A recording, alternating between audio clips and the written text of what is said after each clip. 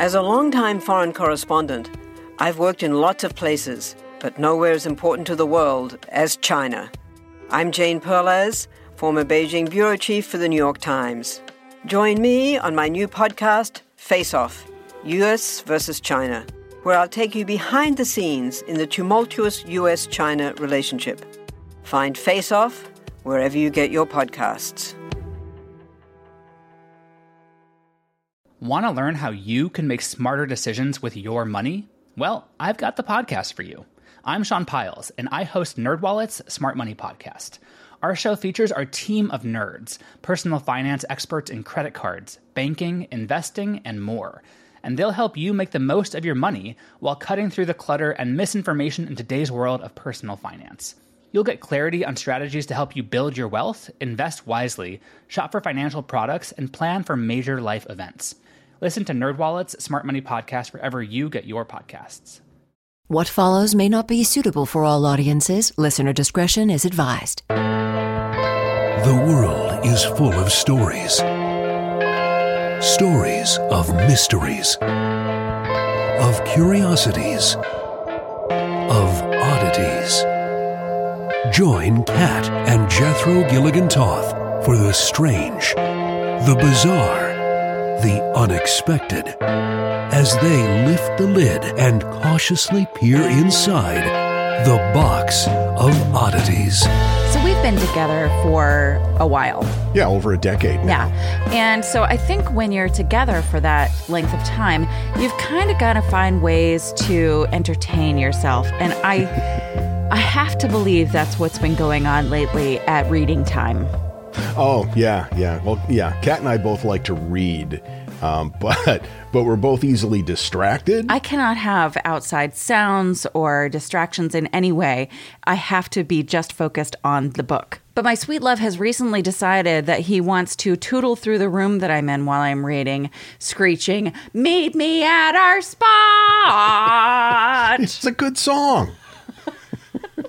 She has excellent vocal control. Well, you got even with me last night. I'm in bed reading like the third autobiographical account of Andy Kaufman's life. Yeah, you've been obsessed. And I was deeply engrossed in what I was reading. And last night, Kat starts asking me questions like, do you ever want to own a hardware store? Yeah, I mean, that wasn't to distract you. I was just wondering. Did you ever want to own a hardware store? And then she said, do you ever dance with your hands when you're pooping? I mean, I'm curious about you. The odd thing is, yes, I do. It's actually less a dance and more of a pantomime. Oh. Yeah. Okay, beautiful. Always wanted to be a pooping mime. I don't know. You're not that quiet. Even when I turn the fan on? Okay, well, that's fine. It was almost exactly 20 years ago when mysterious emails started showing up in people's inboxes. The author of the email claimed to be a time traveler who was stuck in the 21st century. Do you remember that? Do you remember this happening? No. Well, he asked for specific pieces of hardware, including... From a hardware store? Yeah, from a hardware store.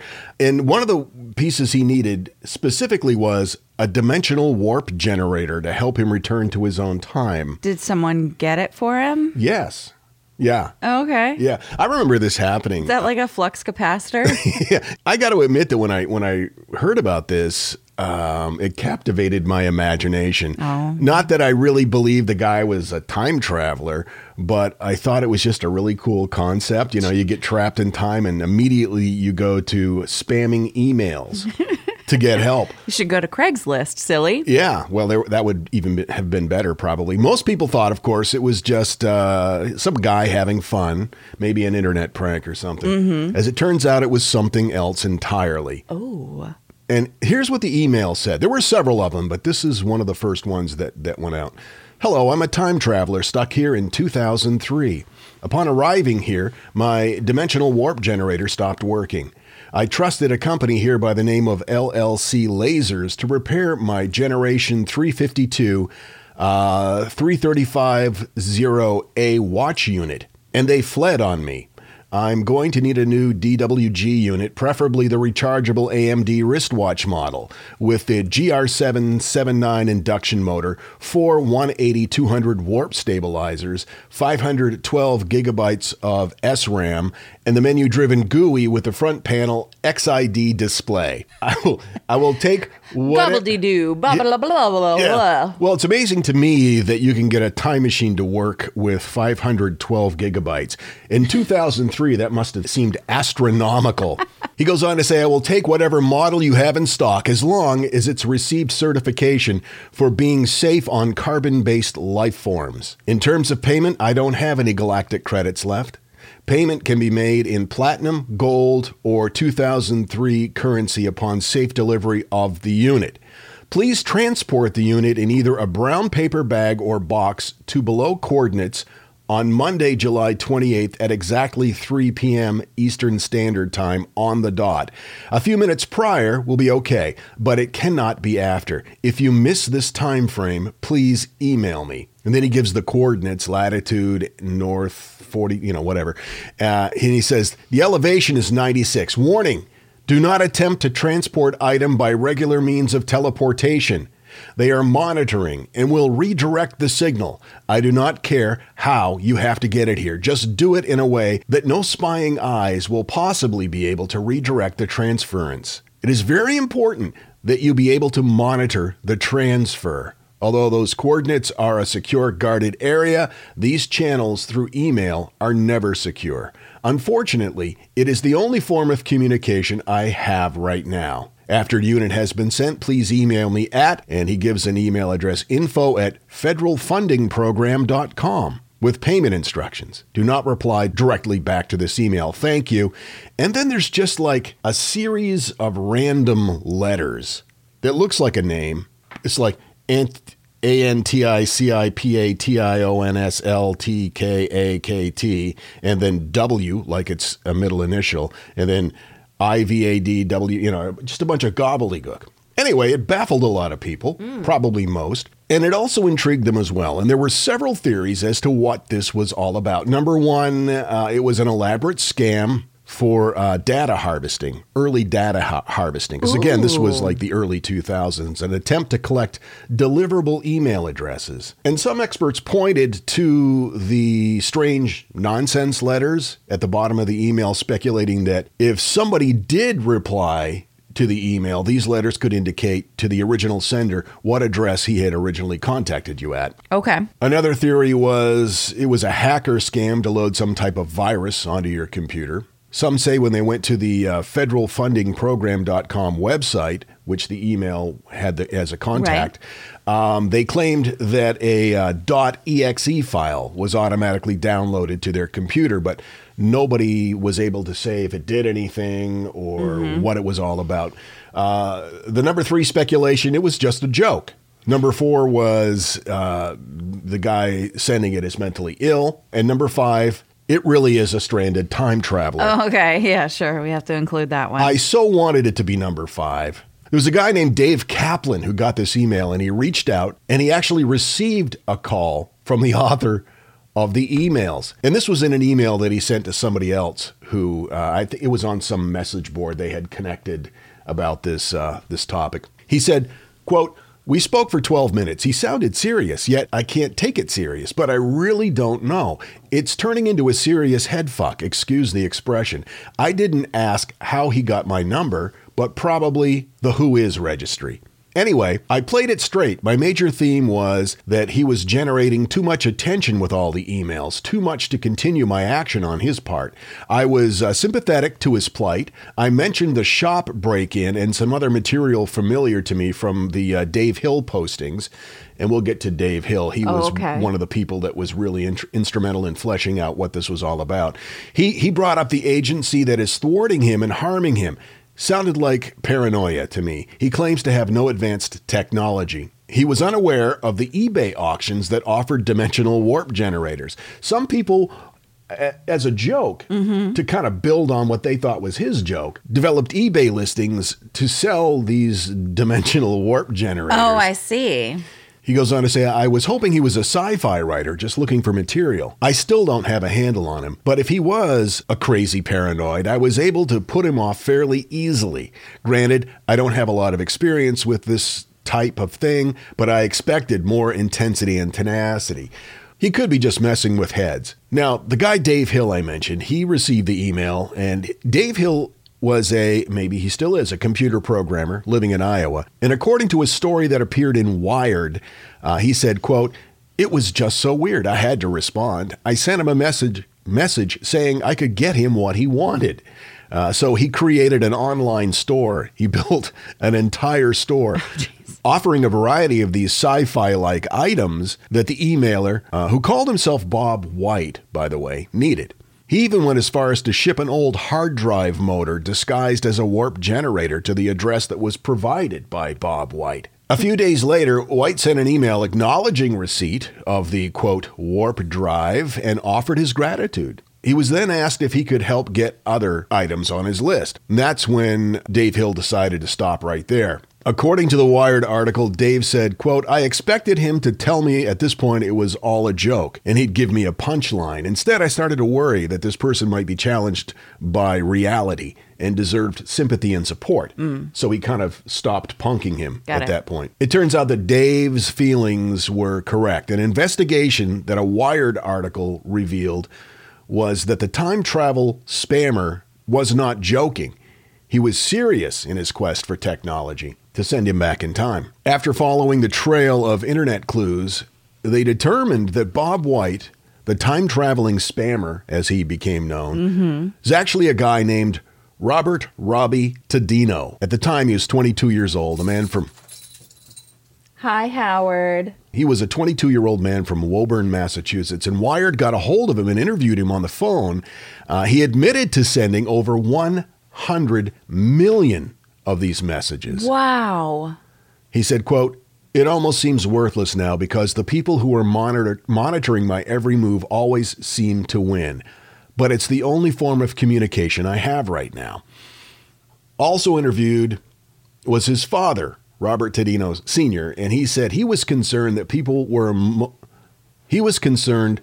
there were malicious people preying on Robbie's, quote, psychological problems, and had bilked him out of money. He said, quote, "What bothers me is that some people are trying to sell him equipment and take advantage of him. He's invested a lot of money into it and he's being hurt by it." But Robbie insisted that, quote, "I'm perfectly mentally stable." Well, yeah. And he truly believed that time travel technology was out there somewhere. Quote, "A lot of people say this stuff I talk about is crazy and out of this world, but I know for a fact that it is true and does exist. Untrained minds may disagree with me, but they don't have access to the sources that I do." Now, a few months before all of this happened, the Commonwealth of Massachusetts had slapped legal action against Robbie for spamming. In August of 2001, they ordered Robbie's company, RT Marketing, to stop sending fraudulent emails. There were advertisements for free government grants and detective software.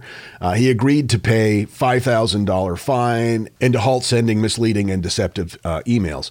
Just a couple of months later is when the first wave of time travel spam hit the internet. Got it. Now, again, according to the Wired article, he said, quote, "There are forces that are constantly monitoring, and anyone who tries to send something to those coordinates will get blocked. But certainly, intergalactic couriers have the means to deliver the stuff to me, and I'm sure if I pursue it, I could get something out of that." Now, shortly after this article by Wired was published in August of 2003, he was reportedly upset that his identity had been revealed.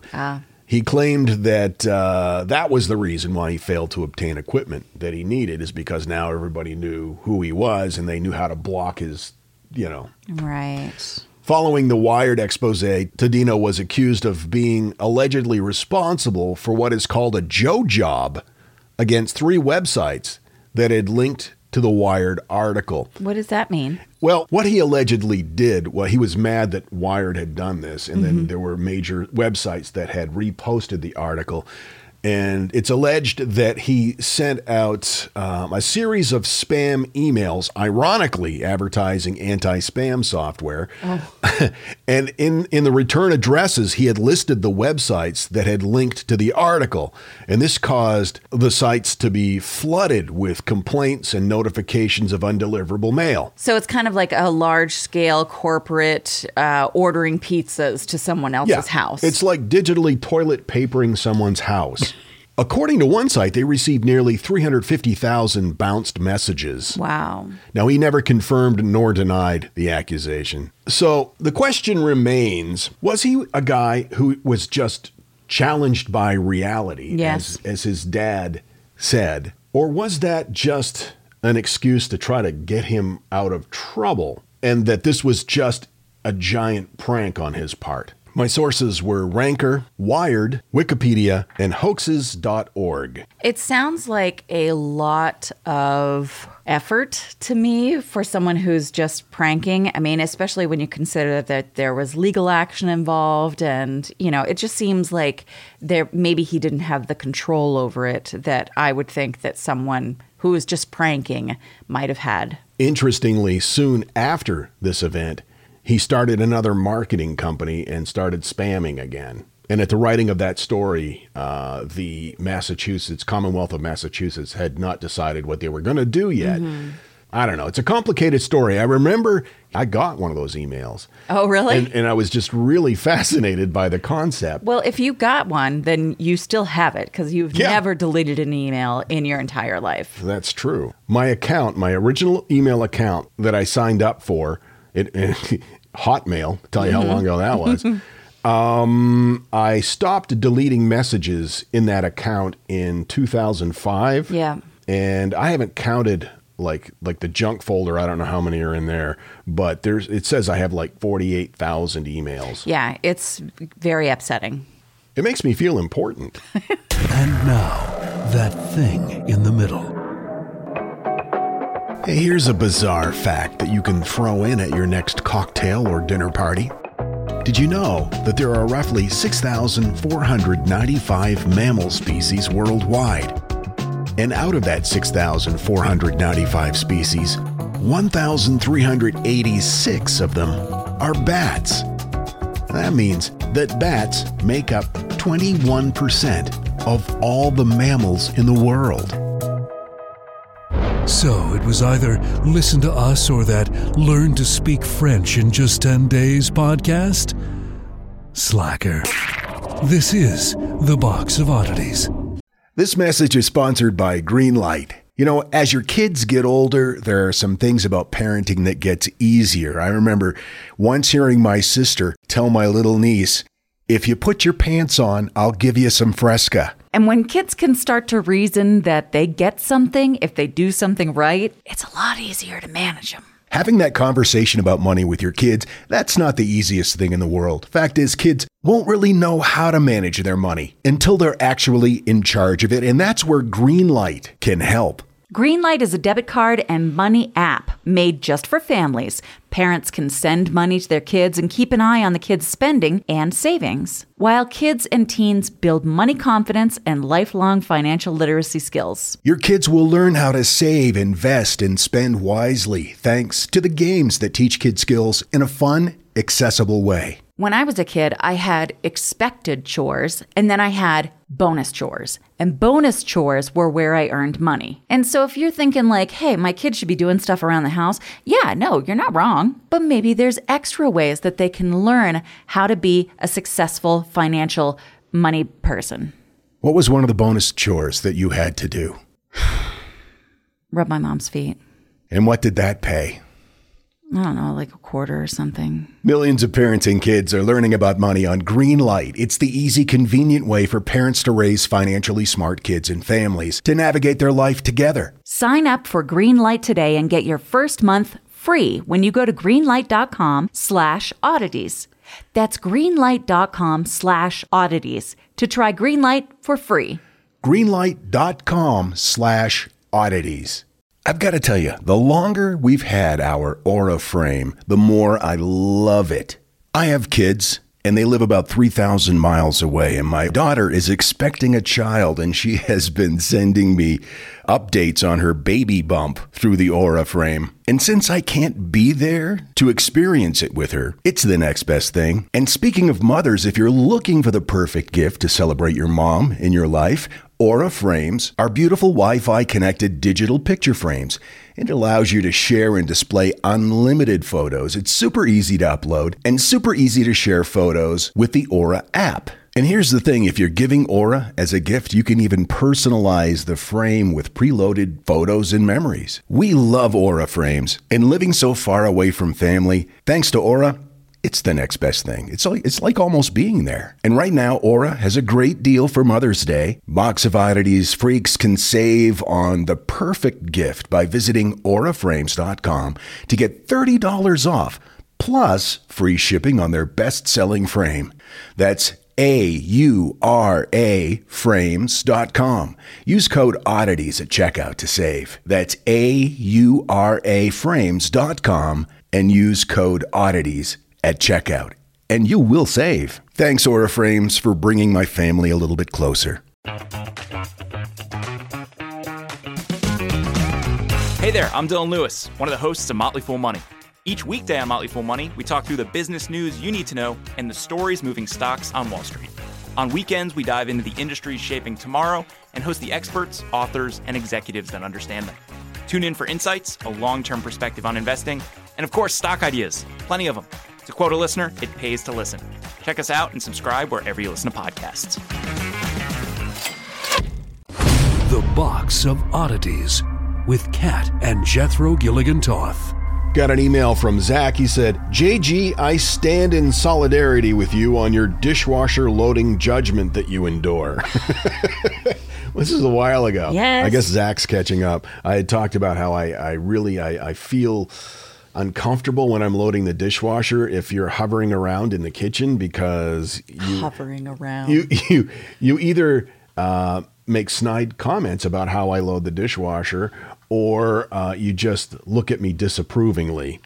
Zach says, I too cannot, nay, will not load the dishwasher while my partner is near, out of fear of said judgment.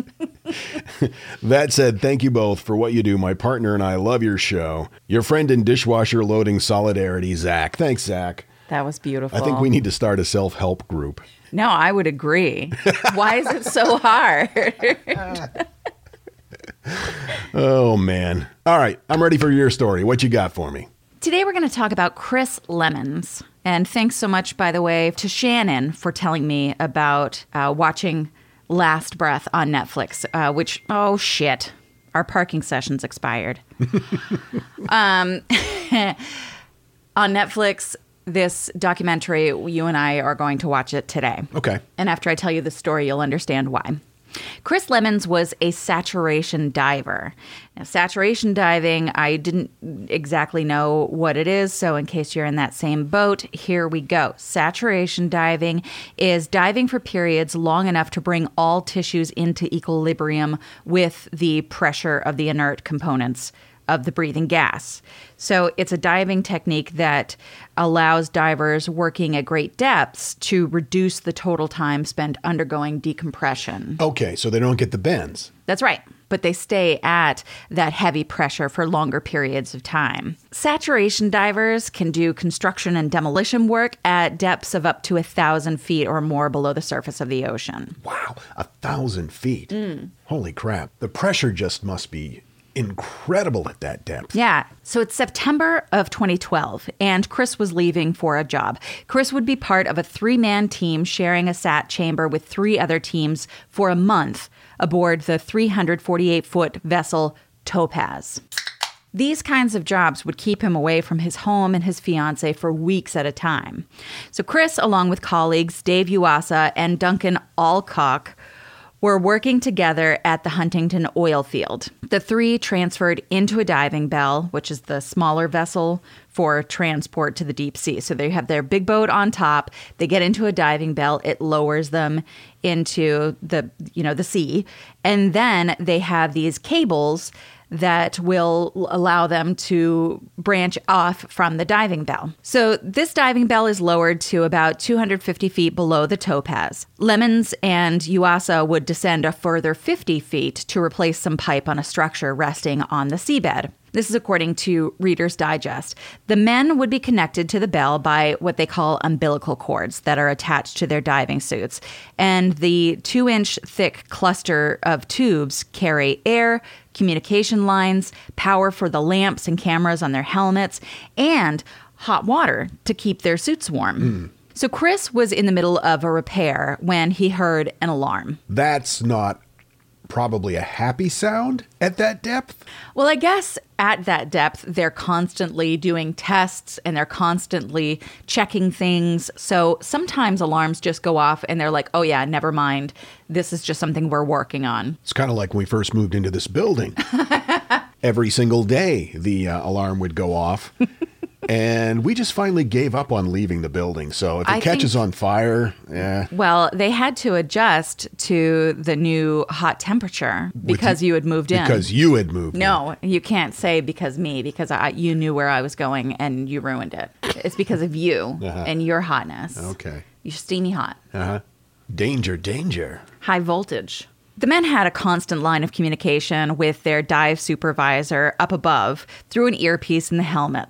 And Craig, the dive supervisor, instructed the divers to get out of the structure, get on top of it, and get back to the diving bell as quickly as possible. The ship above was enduring 35-knot winds. That's not terribly out of the ordinary for that time of year, but the plan was to be working for 6 hours. But Craig's request was urgent. He even included they should leave their tools. Just abandon your work, get up to the diving bell ahora. So Chris and his coworker started climbing hand over hand up their umbilical cords toward the top of the structure. Above, the support ship, the Topaz, had suffered a dynamic positioning system failure. Now, the dynamic positioning is something I didn't know was a thing. What is it? I don't know what that is. It's an option, like instead of using an anchor, it's a computer-controlled system that automatically maintains the vessel's position by using its own propellers and thrusters. So it can, we got to go this way, we got to go this way, so it's constantly adjusting to keep the same position. But since that system had failed, the ship started to drift. And Chris and Dave were being dragged by their umbilical cords. So as the ship on the surface moved, the cords tightened. The team members in the bell had no extra slack to give the divers. And to make things worse, Chris's cord got caught on a metal outcrop on the structure they were working on. I'm starting to feel extremely claustrophobic right now. Can you get to the part where this ends happily, quickly? It does end happily, right? So Dave returned to Chris to help, but he was being dragged back, flailing to the bell.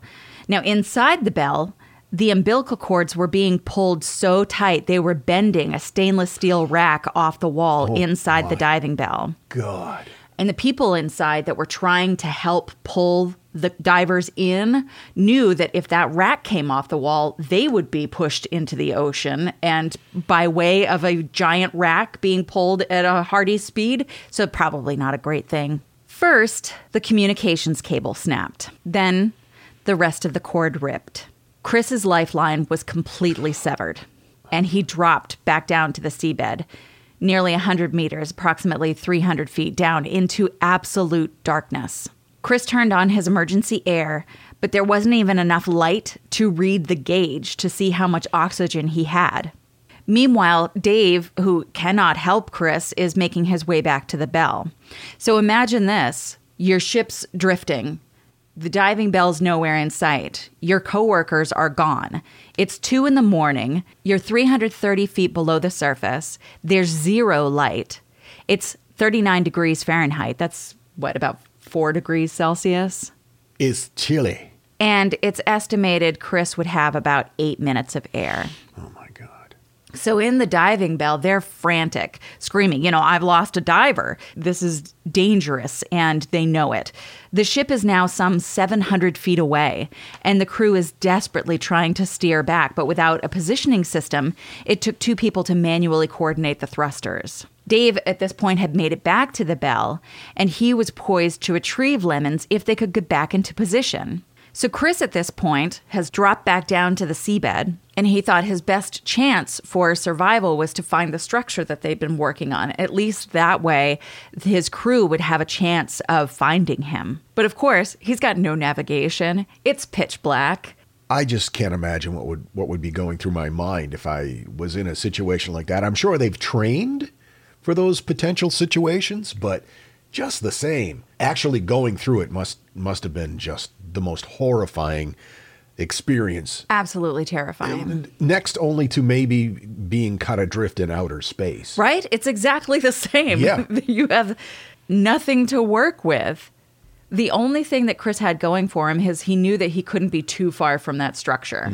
Without much idea of really where he was going, he just started making kind of small steps with his arms outstretched, trying to find something that might give him an idea of where he is. And at last, his hand stretched out did touch metal, and he knew he'd found the structure that they'd been working on, and made his way around it until he found a way to climb up on top of it. How far was he from the structure?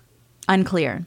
But he knew at this point he had probably used up about 3 minutes of gas. Okay. Above, the Topaz's positioning system had been restarted. That was the only thing they could think to do. And it was functional once again. Basically, did you turn it off and turn it back on again?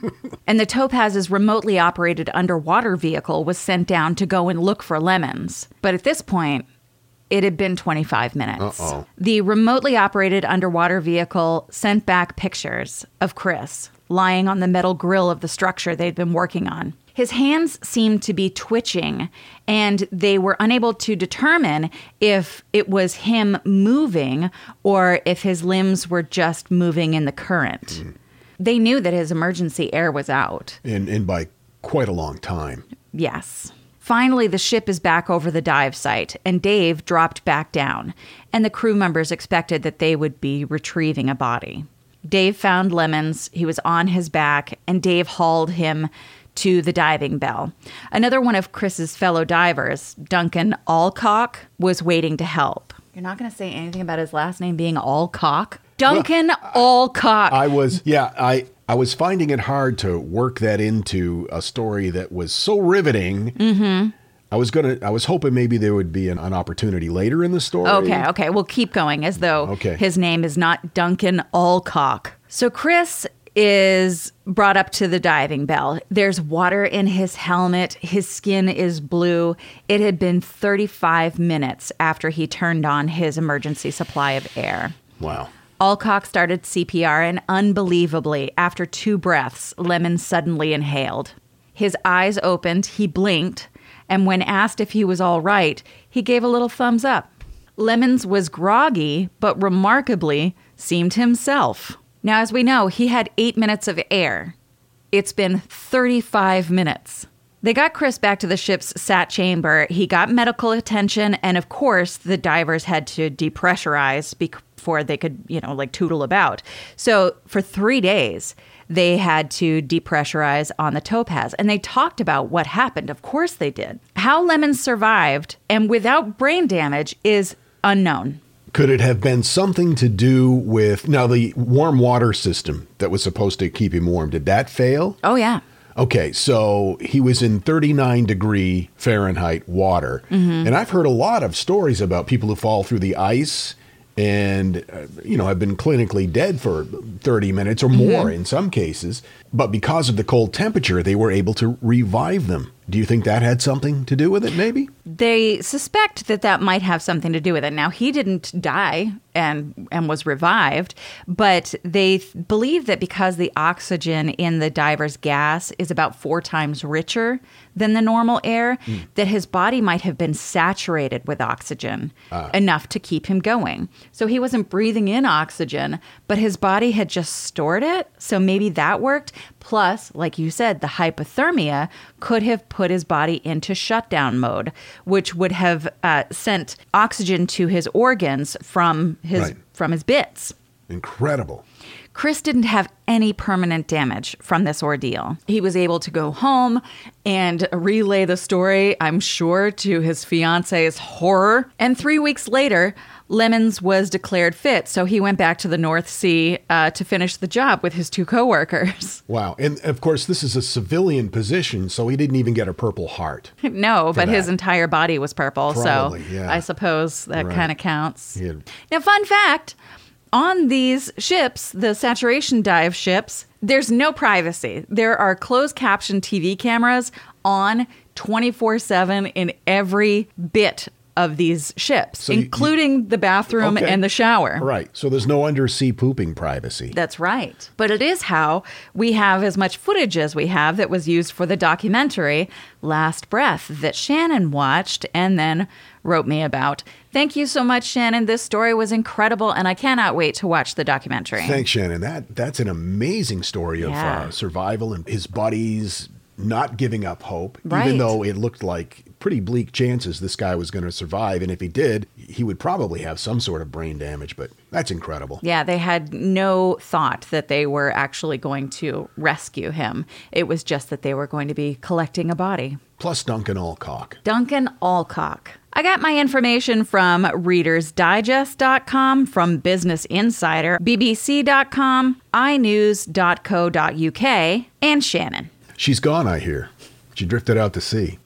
I hope she's got an umbilical cord. Oh, this is exciting. We're just about to push the upload button for the New York live show, live at Caveat in Lower Manhattan. That is going up on Patreon to our patrons as a thank you for their support.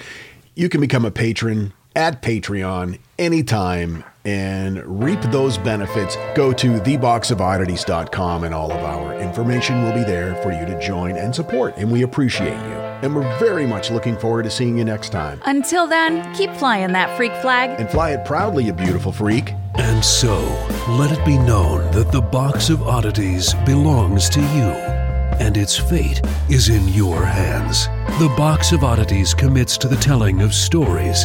Stories of the strange, the bizarre, the unexpected.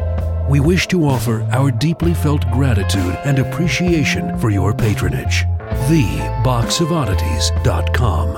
On Facebook at Facebook.com/Box of Oddities Podcast. On Twitter at Box of Oddities. And Instagram at Box of Oddities Podcast. Copyright 2021. All rights reserved.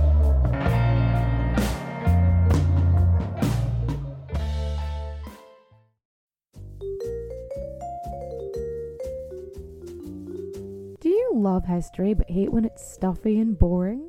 Well, look no further and join me, Katie Charlwood, your friendly neighbourhood social scientist and reader of books, as I delve into unsolved historical mysteries, murders by gaslight, and of course, women who have been misrepresented through all time. On Who Did What Now, the history podcast that's not your history class. Listen wherever you get your podcasts. Hello everyone, Stakuyi here. And I'm Gabby. And we are the hosts of History of Everything, a podcast which you can probably guess by the name is, well, it's about everything. Do you want to know why people thought potatoes were evil and would give you syphilis? Are you curious about all the stories of the terrible and stupid ways that people have kicked the bucket over the years? Do you want to hear tales about all of the different badasses of history and the lives that they had brought to life? Well, if so, then look no further. History of Everything is just the right podcast for you. It's available on Spotify, Pandora, and anywhere else that you get your podcast from. Join us for some fun and just see how weird and wacky history can be.